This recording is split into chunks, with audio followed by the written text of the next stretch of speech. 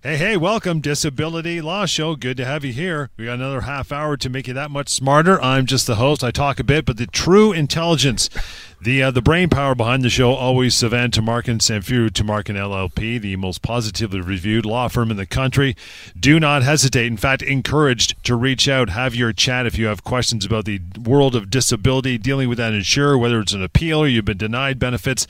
There's so many ways they can try to roadblock you, but a phone call is how it starts to get some clarity. Anytime, toll free, of course, 1-855-821-5900. Email, which we're going to get to here in just a moment, help@disabilityrights.ca, and I'll give you some other contact information as we progress through the half hour here on a Friday evening. But we always start off with the week that was. Big fella, what do you got for me?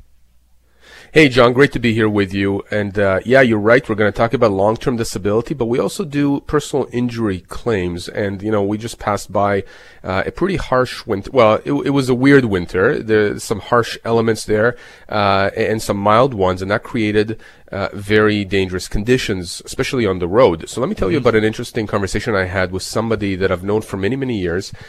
She's in her late 40s. She is a physiotherapist by profession. And she was out riding a bike, as I know you like to do, John. And this was a few months back.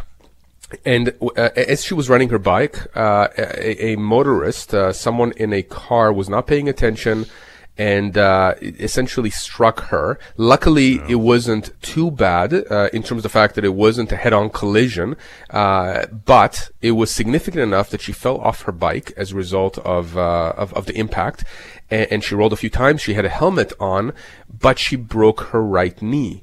And she needed surgery for that right knee, and there were some complications afterwards. Now, being a physiotherapist, obviously she understands what it takes, to heal, to get better. And she got that surgery. She went to rehab. There was a lot of it. And she is still not back at work because of her injuries, because of the complications that ensued. She has a small kid at home. Her husband helps a lot. She has her mother with her now, who has had, since the accident, her mother had to reduce her hours at her work. She's actually a legal assistant, and help this lady at home, taking care of the house, etc.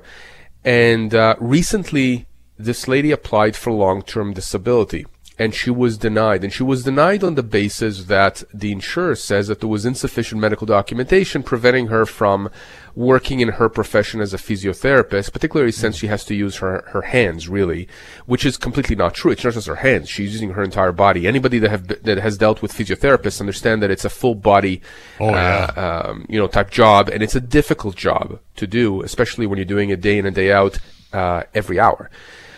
And so she came to me and she asked me, what are the options here? And I explained to her, look, there are several claims here that you can make. And this is what the show is about, John. It's educating people out there. It's explaining to them that as a lawyer, I can help you understand what your rights are. No obligation, doesn't cost anything. It's just you and I speaking about your case, your situation, and what kind of compensation you can be looking at. So there are several things here. Let's break it down. She was struck by a car, so automatically she's entitled to what's called accident benefits here in Ontario. Those accident benefits include, as a result of her not being able to work, up to $400 a week. There's a formula the insurance companies use, but it's up to $400 a week for income replacement. And that's really important. It doesn't cover the first week that you were off, but it covers you thereafter. And in addition to that, there's obviously medical and rehabilitation benefits. She's a non-catastrophic injury, thank God, but she's also not within the minor injury guideline, which is how we classify these kinds of injuries resulting from car accidents. If it's a very tiny injury, if it's nothing that is major, most likely you're going to be classified within the minor injury guideline, which means that you have less benefits available to you from the automobile insurer.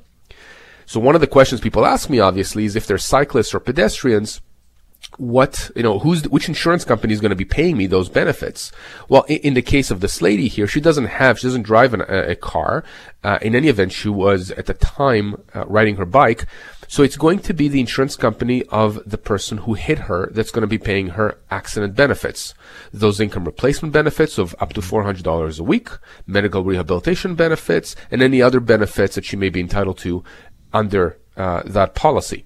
In addition to that, Because her injury is fairly significant, it's a knee fracture. She's in her late 40s. She had to have surgery. She's probably going to have to, deal with this injury in the long term. She's probably not going to fully recover. She's going to plateau at some point. And I'm saying this because that's what her doctors have told her. She's going to have a significant claim to advance against the at-fault party, the person who actually hit her, the person who actually struck her. And really, it's not that person who's going to pay her. It's, again, that person's insurance company. That's why we all have insurance, so that if we're negligent and we cause harm to someone, their insurance company is going to pay us, or is going to pay out, compensation to the injured party. That's how it works. So in this case, I can tell you that in my experience, when you're dealing with a broken knee, requiring surgery with issues in the future, your pain and suffering damages in that kind of a situation can be $60,000, $70,000, even $80,000 worth. Wow. There is a deductible that applies to that, but in addition to that amount, there's also potential income losses. Past income losses, future income losses. Maybe she's not going to be able to work to the same capacity, the same way in the future. So what does that mean? Who's going to pay for that? Well, it's going to be potentially, or at least some of it will be paid by the insurance company of the person who struck her. What about her mother who's helping her now? Well, under the Family Law Act, the legislation we have in Ontario, certain family members can get compensation for services that they provide injured individuals. Right. Again, this is something most people are not aware of. So her mother can be compensated here, maybe her husband as well, maybe her children, kid. So you see, John, there's a lot of damages here. This is a claim that will be in the six figures. I can tell you that right now. She's going to be owed, I don't know if it's $100,000, $200,000, $300,000, but a lot of money from the insurance company of the person that struck her. Now, let's move now to the long-term disability component here. Remember, I started the conversation by saying that she also applied for long-term disability and she was denied on the basis of insufficient medical documents. Now, you and I, John, have talked about this a lot. Insurance companies, disability companies, deny claims all the time for stupid reasons. And I say stupid reasons because oftentimes these reasons have no legs. But people simply accept those denials or they appeal those denials. And I always tell people, before you appeal any long-term disability denial, please reach out to us so we can go over your case with you and tell you, does it make sense to even appeal? Because many of these appeals end up getting denied over and over and over, and there are strict time limitations for forcing the insurance company legally to pay you what you're owed. And so I explained to her here that, look, you have an orthopedic surgeon, you have a family doctor. I think she has a rheumatologist as well because there's concern about arthritis in the future. So she has these doctors, all of whom have confirmed that she's unable to work for the foreseeable future because of her injury in her role, in her job as a physiotherapist. And yet the insurance company has denied her long-term disability claim. That's a big no-no. And we're going to be able to help her. I explained that to her. We'll help her get the compensation that she's entitled to from the long-term insurance company. So we're dealing here, John, as you can see, in this kind of a case that arose from a single accident with 3 insurance companies.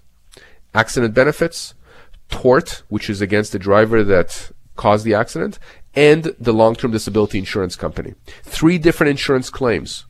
We're going to need all of these parties at the table at the end of the day if we're going to negotiate a resolution for her and make sure that we maximize the amount of money that goes in her pocket. So, a lot of information out there, John, but it really, if you take anything out of this is that you need to give us a call, and it's a no fee consultation. We don't get paid at all unless we actually recover money for our clients. Right. So, we put our money where our mouth is, or we put our effort where our mouth is. Right? We're very, very upfront with our clients, with anybody that calls us. We will go through everything with you. We'll review the documentation. We'll tell you exactly what we can and cannot do, and if the insurance company is correct or not.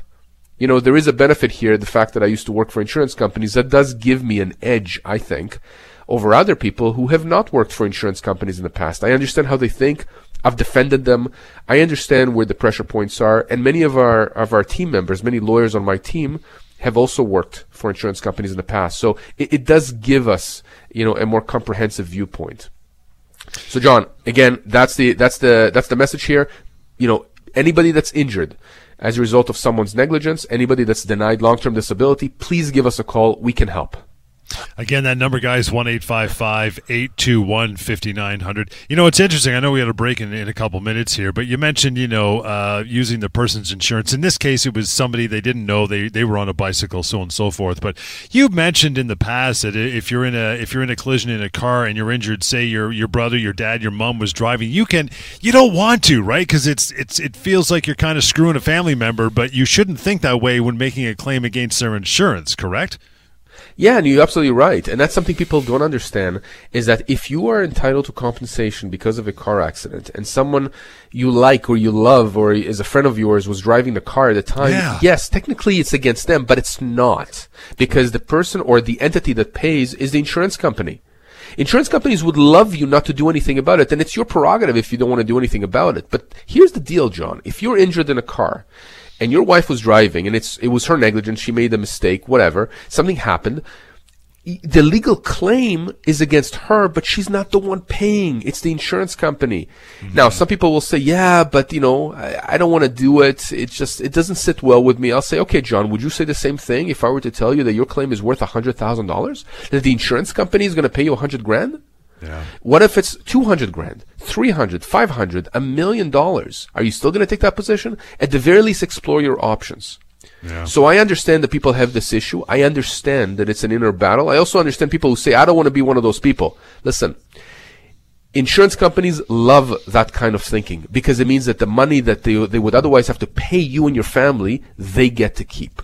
That's the issue here. It's not their money, it's yours. Appreciate that. And we're going to get to Shane's email. Hang on, big guy. I see you there. You can send one along anytime as well. It may appear on a future show. Here's how that goes. help@disabilityrights.ca. And that number, 1-855-821-5900. Short break, right back at it. More of the Disability Law Show to get you into your weekend is coming right up. Hang on. The Law Show about to get into your weekend. Got some emails to cover ahead of time, though. Shane writes in and says, guys, great show. Love it. I have a question, though, about one of my friends at work that I was hoping to get your thoughts on. He's in his late 30s, and about a year ago he was hit from behind by a guy who wasn't looking and driving too fast when it was icy on the roads. Since then, my friend has been regularly absent from work because of his injuries. And when I talked to him about it, he says that the only reason he's still coming in on occasion is because he doesn't want to lose his job, but he's definitely unable to do what he did before. We're both contractors, and we work on high-rise buildings. He went to a lawyer who wanted an upfront retainer, but he couldn't afford it. Big surprise. What do you think he should do? Well, first of all, Shane, thank you very much for contacting us. I really applaud you because many people here who are listening, I'm sure they know someone who needs this information, who could use our help or at least get the information they need, but they don't let them know. So please let people know if you can think of anyone who's having an issue because of an injury, because of a denial of a disability claim. We are here to give out this information, or at the very least post a question on their behalf on mydisabilityquestions.com.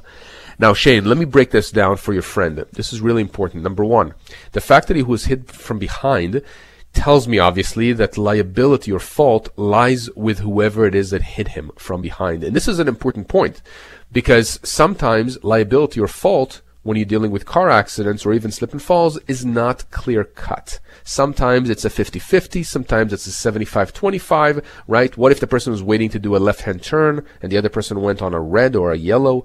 So, I always look at who is potentially at fault here. And in this case, your friend is clearly not at fault. He was hit from behind by a guy who was not looking. Presumably that person was also charged by the police. Now, your friend has been having difficulties from work. So clearly his injuries are significant enough to warrant two things. Number one, accident benefits. If he hasn't already gotten accident benefits from his insurance company, from his automobile insurance company, he is entitled to that. And, we talked about before in the last segment about income replacement benefits, medical rehabilitation benefits. There's other types of benefits that are available under the accident benefits scheme, again, depending on the severity of the injuries. Those include non-earner benefits, attendant care, transportation costs, housekeeping and home maintenance, damages to any items during the accident, caregiver benefits, all that kind of stuff. So anyone in a car accident should be contacting us so we can give you this information about what kind of accident benefits you're entitled to. Going back to your friend Shane, given the fact that he still has issues with working, so he's afraid to lose his job. Let me tell you this. At our firm, we deal with not only injuries and disability claims, but employment work. And John, you know this. You do shows with our employment lawyers throughout the country. If your friend Shane has any issues with his work, we can help. We help non-unionized employees. We cannot help people who are unionized because only the union can. But if your friend is non-unionized, we can definitely help here. If he loses his job, we're going to be on the employer. We're going to force the employer to pay your friend significant compensation for severance and maybe even human rights damages because he's letting go of someone who is essentially disabled. But sometimes, John, we can jump into action and prevent that from happening by sending a warning letter to the employer, or just speaking, Shane, with your friend and explaining to your friend what he can do or say to the employer to make sure that, the risk for him being let go is minimized. Again, people just need this information. Information is power. Remember that. Yeah. So we can deal with the employment side of things, and we have lawyers, by the way, that have a specialty or an expertise in both disability/injury as well as employment work. We can help on all fronts here. Now, one more thing I want to mention here. You said, Shane, that your friend went to a lawyer who wanted an upfront retainer. It makes me angry when I hear this. When you're dealing with somebody who has been injured, someone who has difficulty working, potentially is making less money, sometimes no money. When you're dealing with a personal injury, when you're dealing with a disability claim, in my view, no lawyer should be charging for a consultation or frankly even for the work that is done unless that lawyer actually gets money for their clients. Right. Now, I'm not telling how to do things. Lawyers can do whatever they want. What I'm saying is lawyers that I know, friends of mine, very good lawyers, very good law firms, they don't charge not only an upfront retainer, they don't charge anything for an injury claim or a disability claim until the case is resolved and the client has money. In other words, we charge a percentage of whatever we can recover for you. If we got $1 for you, we get a percentage of that. If we got $0 for you, we get nothing. We lose our time, we lose the money we spent on advancing your claim. So, Shane, you're asking what should your friend do? Your friend should stay away from the lawyer like the one that he had gone to. We'll be more than happy to speak with him. He can certainly go to any other lawyer or law firm. We're not the only ones who do this in Ontario. But we know what we're doing. We have a very solid reputation with insurance companies. Certainly on the employment side of things, we are the largest employee firm in the country, meaning we represent employees who have been let go from their jobs or have issues with their employers. We are, just look at our Google reviews. You'll understand, how many people we've helped and the kind of quality that we provide. But again, Shane, just have your friend reach out to us so we can explain everything, go through everything. He can reach out to me directly. John's going to give you the number, and be more than happy to explain to him exactly what his options are.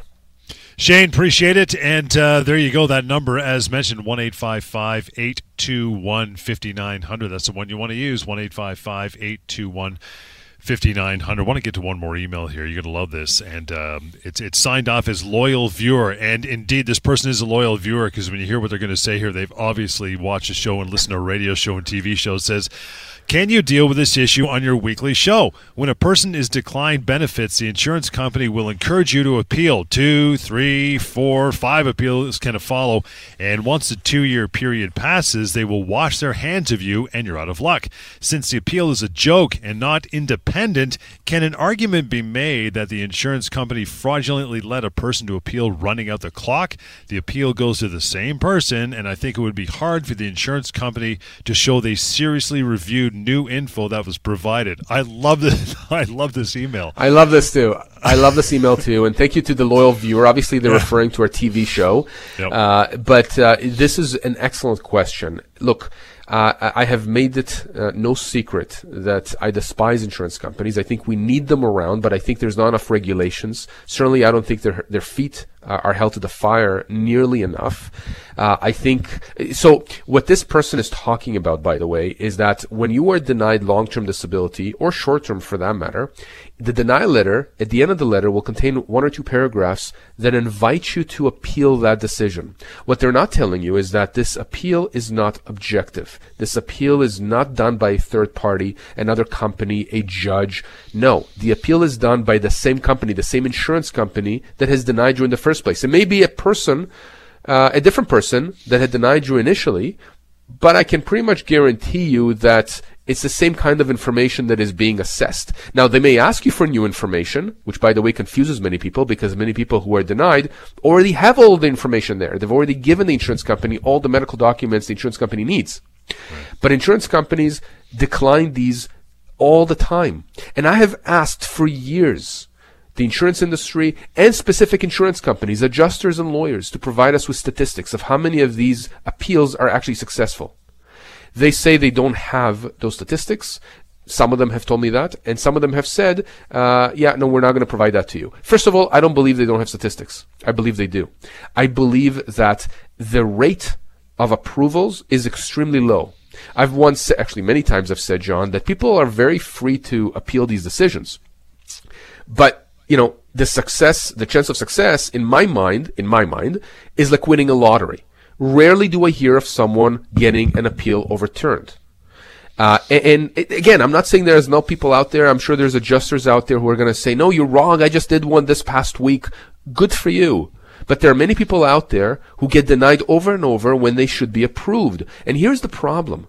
There is a 2-year limitation period, as this person has written to us, to start a legal process against the insurance company.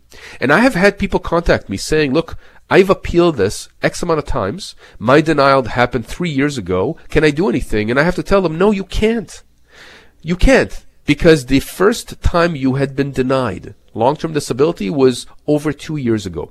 Now, there are some circumstances where the timing may be off. In other words, with COVID, there was some suspension of the limitation period. There's a few arguments there that are running around. There are arguments about, does the clock start from when the first time the person was denied or later on? Look, you should be counting the clock from the time you were first denied long-term disability. That's when you should be counting the 2 years. And I've seen people who miss that period of time, and then insurance companies come out and say, no, you can't, you can't, we don't have to pay you anymore. And if you bring a legal claim, we're going to strike it down. We're going to bring a motion before a judge to get rid of you. So I despise this. Now, can you get punitive damages against insurance companies for doing this? You bet you that we try and we claim those. We claim punitive damages, punishment against insurance companies in almost every claim that we bring. Because when we bring a claim, we believe in that claim. We also believe that people are entitled to respect. They're entitled to be treated fairly and reasonably by insurance companies. Mm-hmm. And too often, unfortunately, I don't see that happening. I see insurance companies being very blasé, denying these kinds of claims left, right, and center for absolutely no good reason. And that's why we get involved, and that's why our success rate is extremely high. We get money from these insurance companies, and we make things right. But we can't do anything unless you contact us. So thank you to that loyal viewer, John. But it's an excellent question, and we're more than happy to help people with this. Guys, that is it. It goes really quickly, but that means you can carry on the conversation now that we're done with Sivan and his team. Again, they're always standing by, ready to talk to you, have a lengthy conversation about your particular situation. But don't let it fester. Reach out and get educated about whatever pickle you're in, right? 1-855-821-5900 through phone. Email help@disabilityrights.ca or simply disabilityrights.ca for more contact and links to our TV show as well. And we'll catch you next time right here on the Disability Law Show. Have a great weekend.